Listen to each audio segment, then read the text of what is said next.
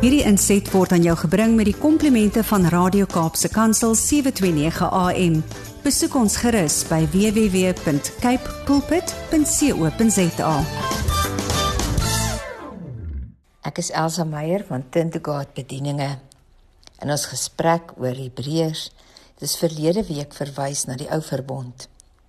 Hierdie week kyk ons na die nuwe verbond, wat deur die Hebreers skrywer aan ons voorgehou word.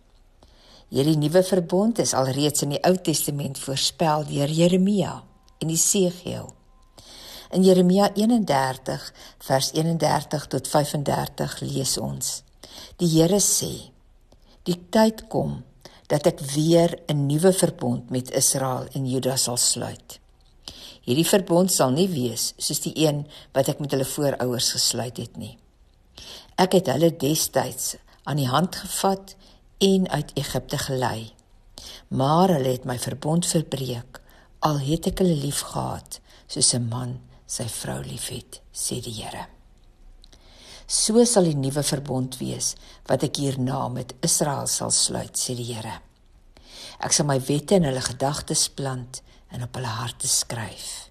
Ek sal hulle God wees en hulle sal my volk wees. Ja, hierdie laaste gedeelte kom uit Esegiel 11, vers 19. Die nuwe verbond sou 'n totaal nuwe dispensasie inlei, 'n nuwe seisoen. Maar hierdie seisoen kon nie aanbreek sonder 'n offer nie. 'n Groot offer. 'n Offer wat God self sou bring. Ons lees daarvan in Hebreers hoofstuk 9 vers 11 tot 14. Nou het Christus as hoëpriester gekom om al God se weldade te bedien. Hy het daardie groot volmaakte heiligdom binnegegaan wat nie deel uitmaak van hierdie materiële skepping nie. Eens en vir altyd het hy met bloed in die allerheiligste ingegaan, maar nie met die bloed van bokke en kalvers nie. Nee, hy het met sy eie bloed daarin gegaan en vir ons 'n ewige redding bewerk. Hoeveel te meer sal die bloed van Christus, wat homself deur die werking van die ewige Gees as 'n volkome offer aan God geoffer het, ons gewetens skoon was van die las van die dade wat tot die dood lei, sodat ons die lewende God kan dien. Daarom is hy ook die middelaar van hierdie nuwe verbond tussen God en ons, sodat almal wat genooi is, die ewige erfdeel kan ontvang, wat God vir hulle beloof het. Want Christus het gesterf om hulle te bevry, om ons te bevry van die straf van die sondes, wat ons in die eerste verbond begaan het. Hier staan nou wat hulle in die eerste verbond begaan het.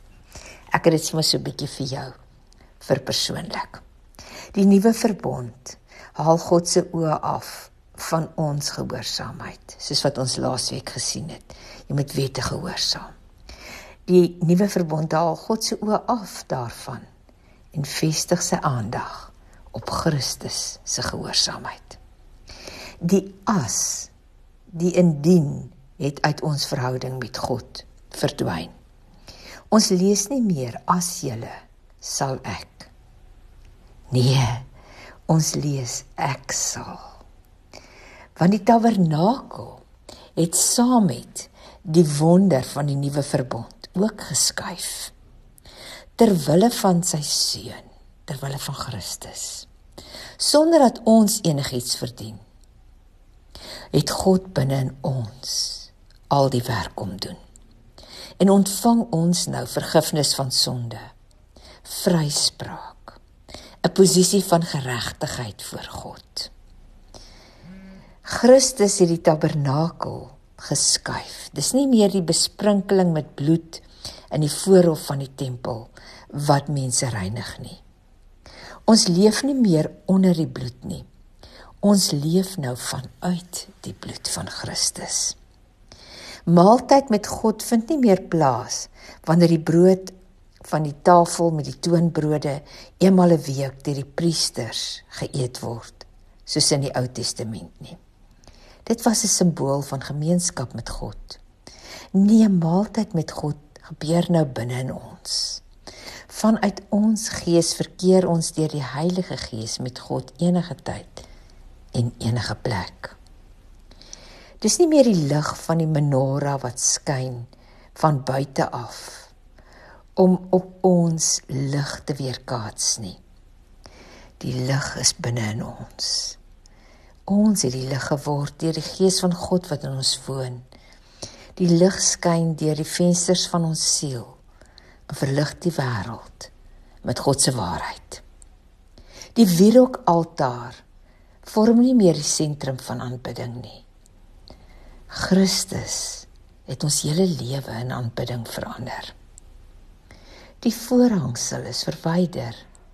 Die genadetroon van God is nou binne in jou en in my gesetel. Hy regeer hier in ons, deur sy inwonende teenwoordigheid, en die krag van sy heerlikheid heilig ons. Ons dink anders, ons praat anders, ons is anders, want God het as gevolg van Jesus se verlossingswerk binne in ons kom leef. En dis die krag van die nuwe verbond. Hebreers 10 vers 10 en vers 14 tot 16 sê, omdat God dit so wou hê, is ons geheilig deur Jesus se liggaam, wat eens en vir altyd vir ons geoffer is. Deur sy een offer het hy al sy mense vir altyd volmaak geheilig. Die Heilige Gees bevestig dit vir ons, wanneer hy in die eerste plek verklaar, dit is nou die verbond wat ek hierna met die volk Israel gaan sluit, verklaar die Here.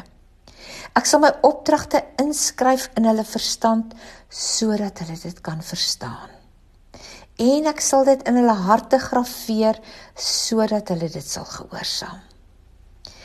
Die ou verbond was God se vinger wat ons sonde uitgewys het.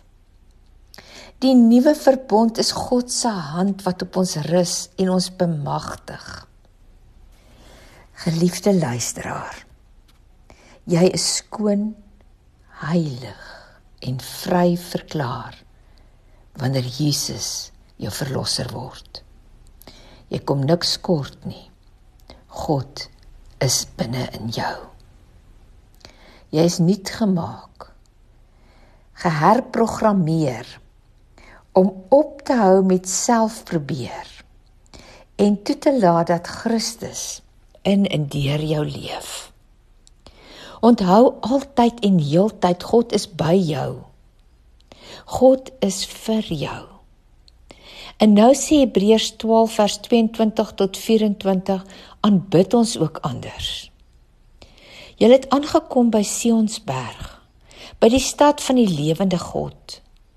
Julle het aangekom by die hemelse Jerusalem, by die miljoene engele wat juigend feestelik by mekaar is en by die gemeente van God se kosbare kinders, wie se name in die hemel opgeskryf staan. Julle het gekom by God die regter oor almal en by die geeste van die verlostes in die hemel, wat nou volkomenheid bereik het. Ja, julle het aangekom by Jesus, die middelaar van die nuwe verbond tussen God en sy mense, by die verbondsbloed wat gesprinkel is en wat van vergifnis getuig. Jy leef nou, jy kan nou leef as iemand met 'n vuur binne in jou. Die Gees van God is die krag wat jou aanvuur. Jy kan getuig van wat jy ken en 'n kragtige getuie vir hom wees. Geliefde, daar is geen einde aan die vermoë van God, wat deur Christus Jesus en die kragtige werk van die Heilige Gees, deur hierdie nuwe verbond, binne in jou gestalte kry nie. Daarom leef in God se oorvloed en met niks terughou nie. Gee hom jou alles, en jy sal ervaar en beleef hoe God se alles jou rykdom word.